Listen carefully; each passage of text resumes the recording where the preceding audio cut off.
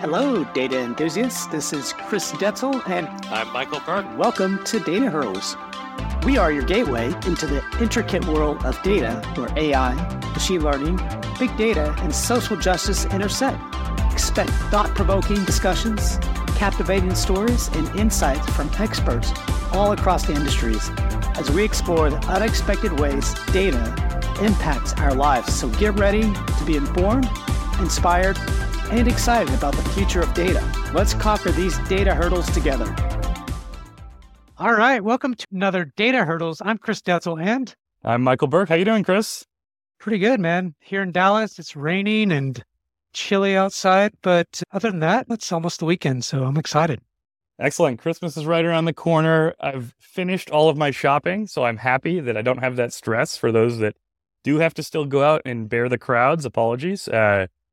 But today we have a special guest on board, Aditya Varanasi, and he is the CEO and founder of Awarity.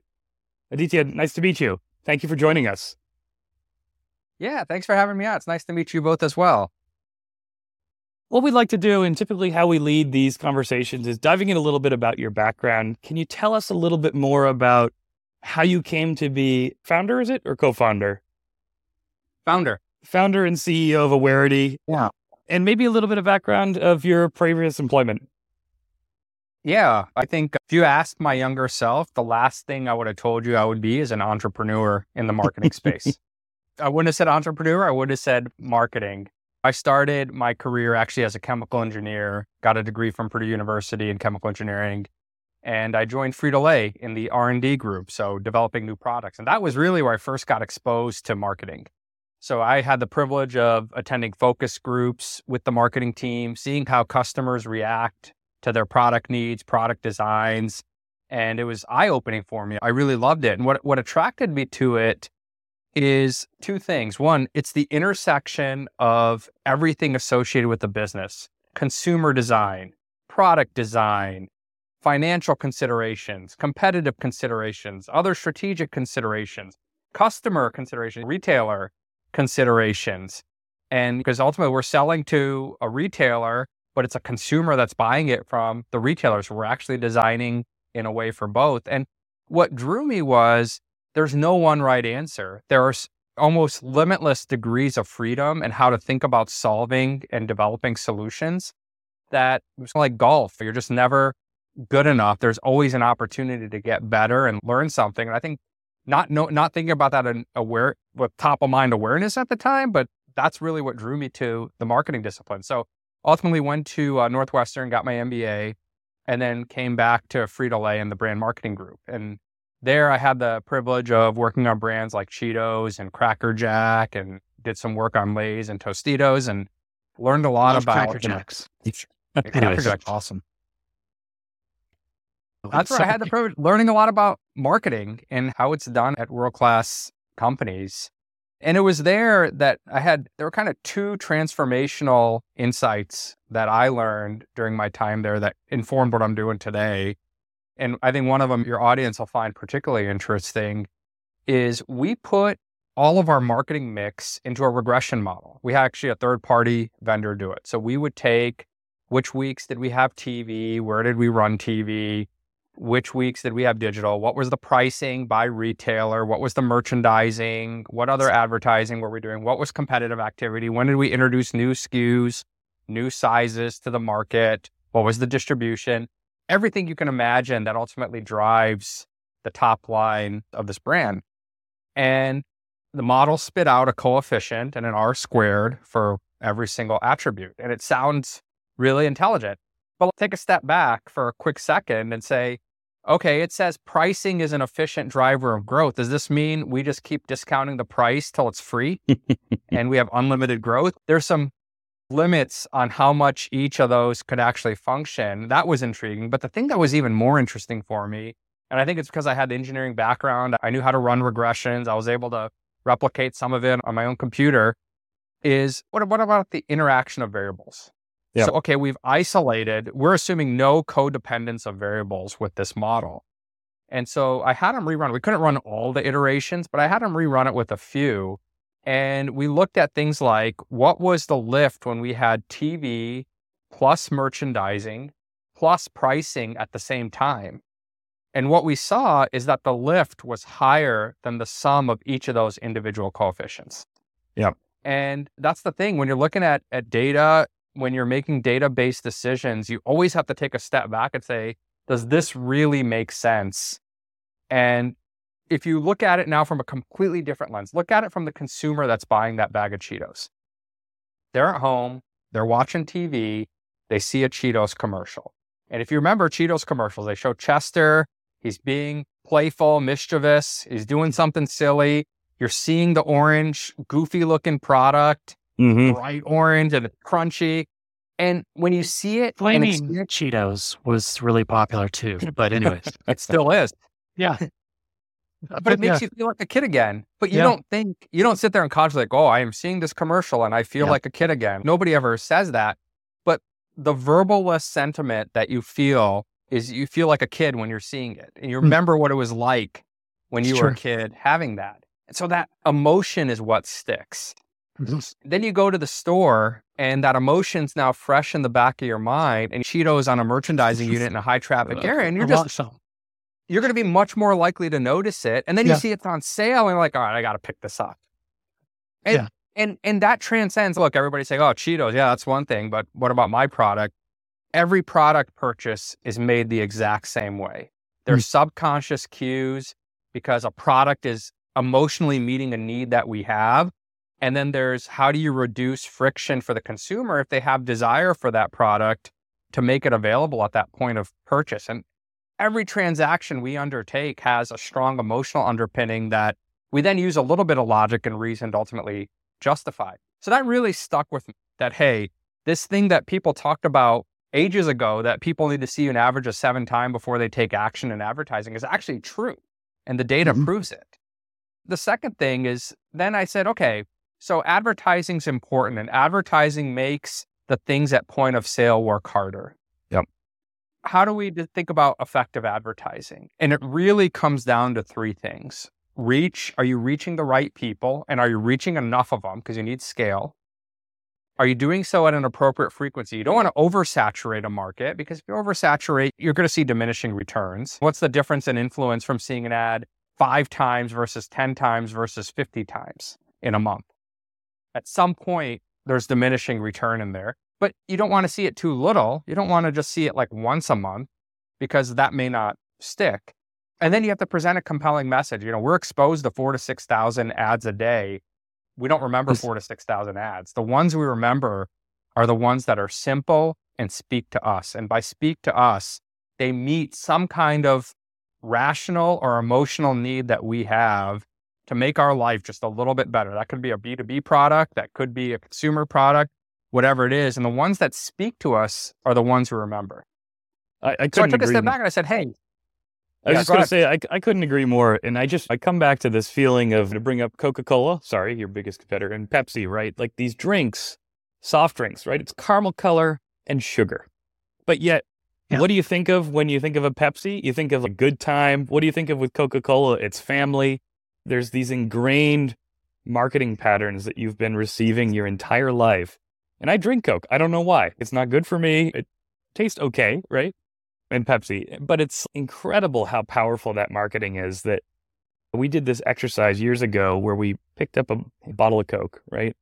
And immediately it was like, just write down what you feel. And you had all these intrinsic feelings that had nothing to do with the soft drink that were powering your need for it, your want to buy it, your want to bring it to a party or whatever, right? And it's just incredible how much that subconscious sticks with you if you have the right marketing. And that balance of pricing and advertising, driving home the availability. And when you do that, the cyclical need of when it becomes more important, I think is just incredible. You know, when you start pairing those 3 together.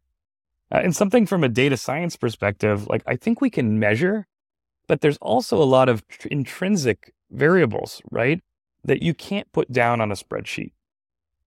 When you're going into these kind of projects where you have to manage all these variables, thousands of variables, understanding the demographic, who your target audience is, what their needs are, what the story is, how do you lay that all out into a plan?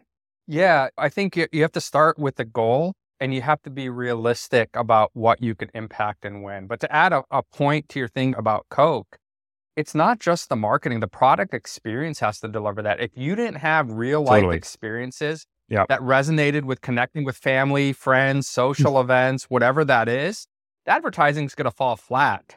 Yep. So the product message has to be realistic with the role that it plays in your life, and there has to be alignment with that. So really what good advertising does is it reminds you the role it can play for a high awareness brand, and for a low awareness brand, it educates you on the role that it can play. But yeah, how do you take confounding variables? I think, look, I'm a big believer. You got to start simple. The world is full of variables that you can control and not control. You have to keep it simple and keep it realistic. I think data scientists, I'm not a formal data scientist. I like to pretend I'm one on the side, but well, we like to boil the ocean. We like to look at everything from every possible angle. And I think that curiosity is important, but we then have to take a step back and say, what really matters? What's the end result that matters? And what's the realistic time horizon? Like when it comes to marketing, one of the biggest fallacies that I see is people want to say, okay, I turned on advertising today, I should see sales growth tomorrow. If your purchase cycle is 4 years, like a car, you're not going to see sales growth tomorrow because only a finite number of people are actually buying a car on that date.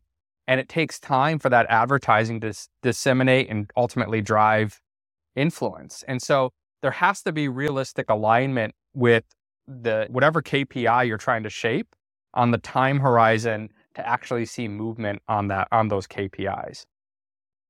I love it. I think it's so incredible too, like what you said about product placement and providing that value and reinforcing that story, being true to what your product really offers. The Flaming Hot Cheetos, Chris, another amazing example, right? Like, I think we all have probably had those at one point or another in our life, and it makes you feel like a kid, right? It makes you feel young. I always feel guilty if I eat them now, right? Because it's going to add on pounds from it.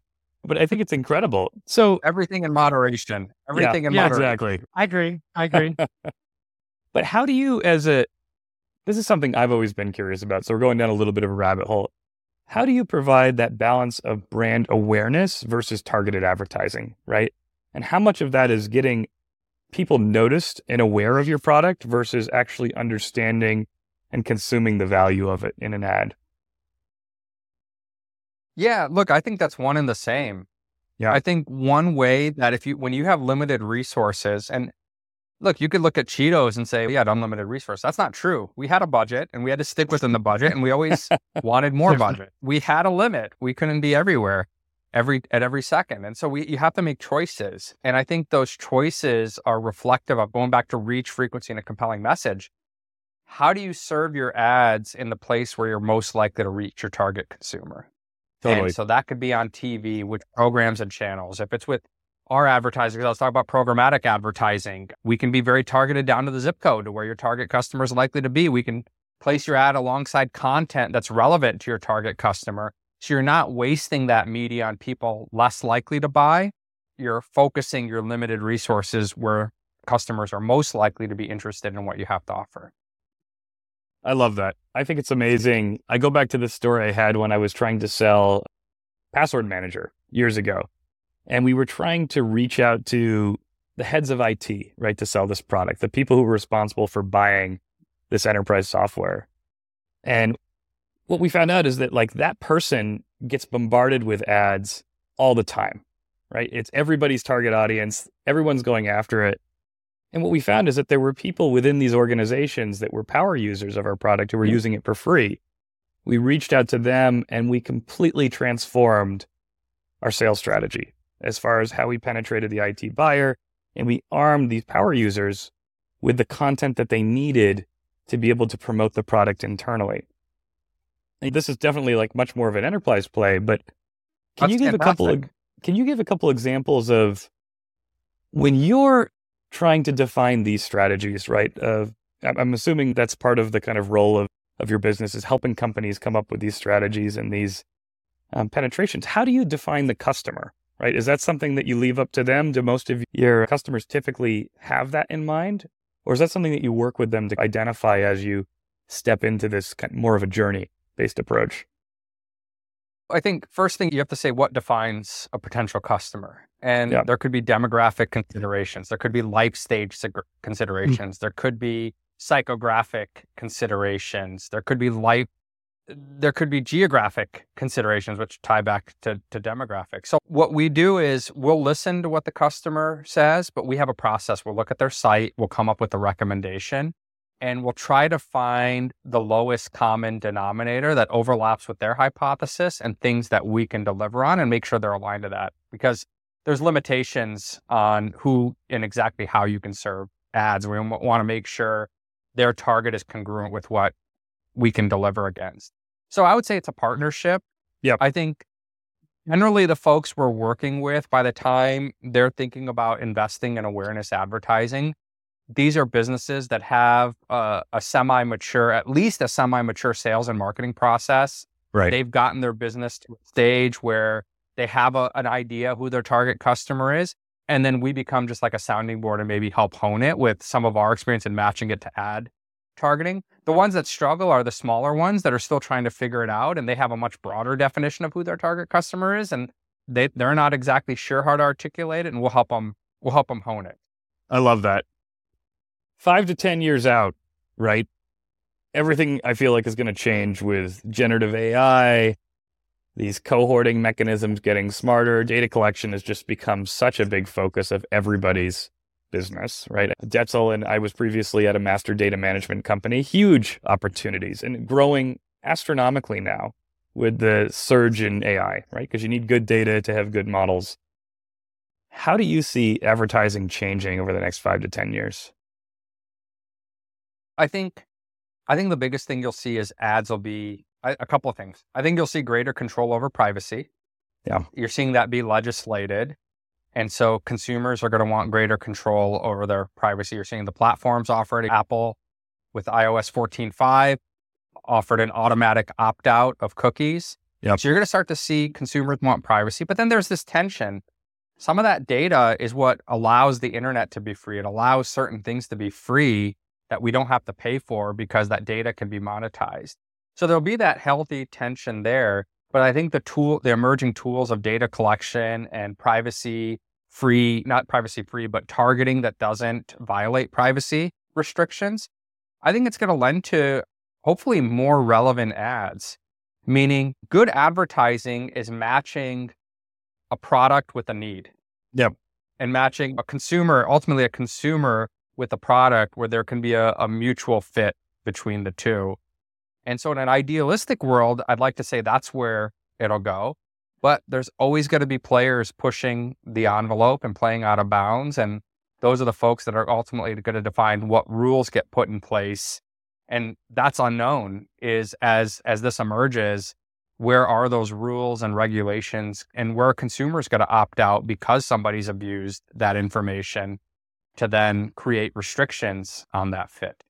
And so you'll have everything. You'll have good actors trying to say, hey, how do we at least get the ad in front of the right people? And then you'll have people saying, how do we push an agenda and use this data in a way maybe it wasn't intended to use? And I don't know, the market will bear it out. As if we know anything, the market will bear it out over 5 to 10 years. I think we'll find something where hopefully the ads we see are much more relevant to what we need.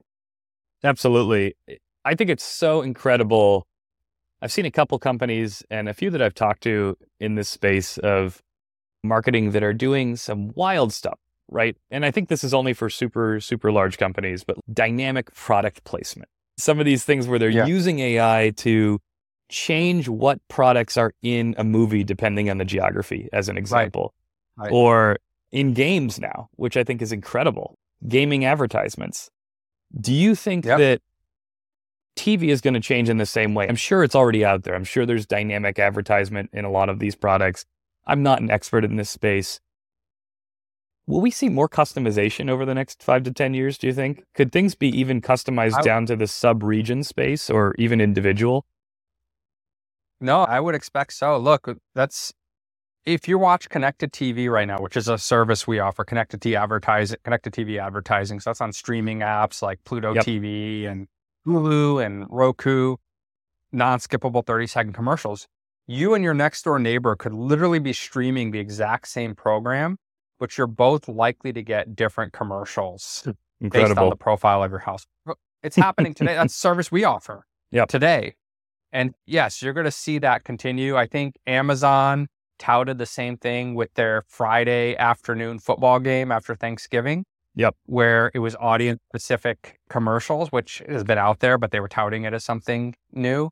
You're going to start to see that emerge more, and you're going to see, I think it's all going to come down to cost benefit. And I know that sounds really simple, but take something like generative product placement where the snack food item on the kitchen table in that show varies based on where you are. At some point, somebody's going to figure out what's the assigned value of it and what's the assigned processing cost of the placement, what's the reach, frequency, message. Yep. And the market's going to bear if it's worth it or not. I always wonder too, with a lot of these agencies, right? It is so costly to collect and manage all of that data for your KYC, mapping and understanding the identities of your customers and the personas of your customers. They can frequently change in some industries. Do you think that at some point, the way that we collect data about people might change as well? Like, I know that there's been talks about opt-in data sets, right? Allowing the user to share what they want to about themselves with the world, or even for an incentive. There's been a couple startups that have started to emerge. Do you think that you'll see more of this kind of less commercialized data sharing and more user-controlled data sharing in the future? It's going to be a mix. Yeah. I think it's going to be, because right now, look, when you walk into a store, you're on camera. Yep. And what's to say that at some point, those images are processed to where somebody's going to be creating maps of where you go in store. And at some point, maybe the screens change based on where you're walking in the store. Ooh. And so technology, I just made that up. I hear you. That was good. Yeah. But that's their cameras. They have a right to film you for those purposes. So it's hard to say, because we're in this new age of certain things are opt-in, certain things are not, certain things they're going to happen regardless of what we say or do. And it's going to take time as it sorts out, but ultimately consumers are going to have a voice with their wallets. You're going to have businesses and brands and advertisers are going to have a voice.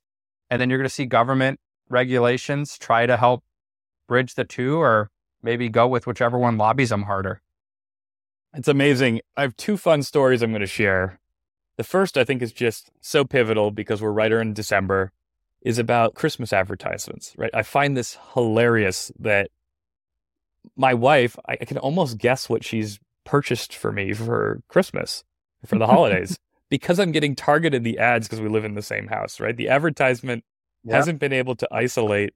Like, all of a sudden I'm getting these crazy ads for things that I've not looked at, but clearly nobody in the house is looking at other than me or her. So it's just so funny. I think that targeting functionality, and I wonder how much more granular we can get. Right now, a lot of it is based off the cookie or the IP, and we're going away from those things. But what's going to be next that helps us better identify who's really interested in something, especially in a densely packed geographic area like a city or a building where you could have tons of people operating on the same IP address, or it gets very confusing, I feel like. And I think that we still haven't totally figured out how to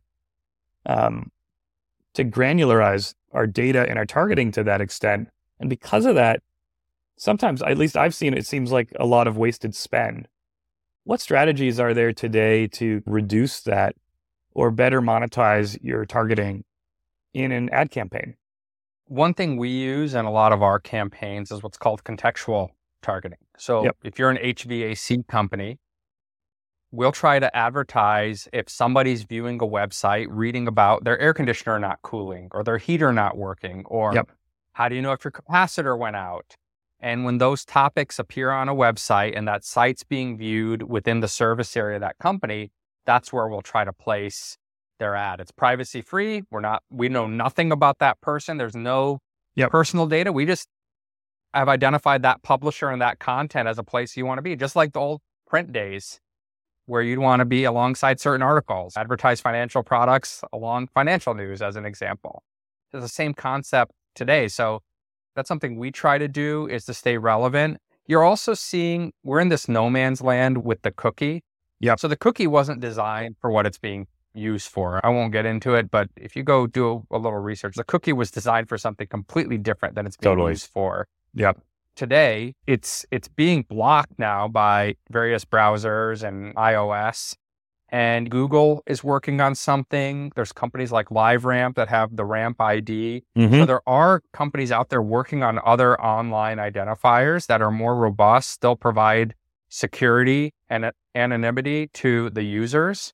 So they're not violating any privacy, but it will track certain behaviors online for targeting arguably more effectively than the cookie did. And I think, it goes back to that tension of the internet and a lot of content on the internet that we consume, news, weather, sports, it's free because they can advertise on those pages. And so that's one thing that always drives me nuts is when people use ad blockers. Unfortunately, in the US, it's not a very high percentage, but it's like, you realize that's what keeping the internet free. Otherwise, we have to pay for every website that we visit. Nobody wants that.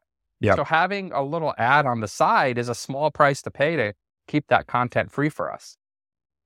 So with all these services that you've integrated, what are some of the biggest challenges that you've seen in integrating AI into this, right? I'm assuming that we come to the same data problems. If you've got a LiveRamp and you've got 10 other data providers providing you contextual data, then you've got your AdWords. How do you seam all that together to make sense of it? Yeah, I think you have to go back to the original point that I was making earlier, which is keep it simple. What's the use case? Yep.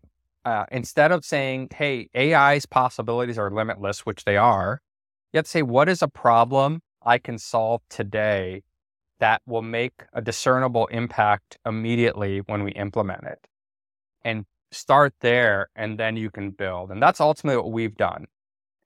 We found use cases in how we buy the media where we've developed our own AI that can ingest things that are normally done manually. And when they're done manually, you have to charge a lot more. You have to run larger campaigns and you can't be quite as granular.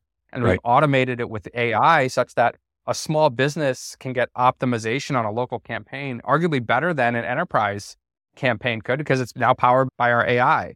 Amazing. And so I think it all comes down to starting with the use case and then continuing to build around. Take Amazon as an example. The web came out in the 90s. Everybody knew it was going to change our lives, but if you ask people in 1992, nobody knew exactly how. But we knew it was going to change our lives. And you had some entrepreneur say, this is a consumer problem I can solve right now. And you look at Amazon just selling books online and how you just continue to add and add and add. And now they're the everything store through the internet.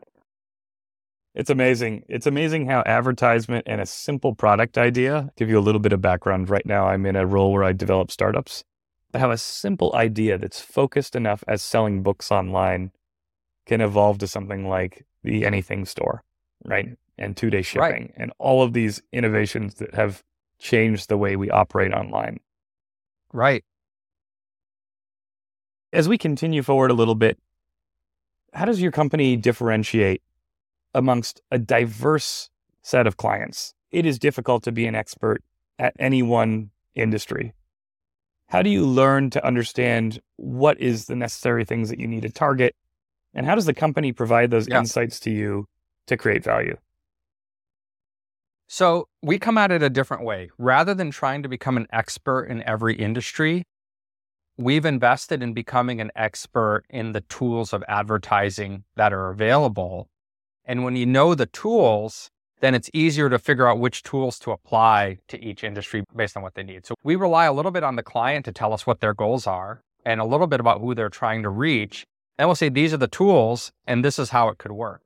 And that started even in the early days. There was a large B2B company that came to us. There was a co-working group that came to us. And I was like, oh, I don't know if I even thought about ever running advertising for something like this. Yeah. But as I looked at the tool, we're like, hey, here's 5 things we could do to help you guys reach your prospective customers.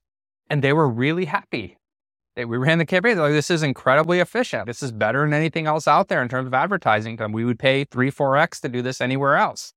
And so that's where I think for us, it's about staying in our lane and being experts in the tools at our disposal.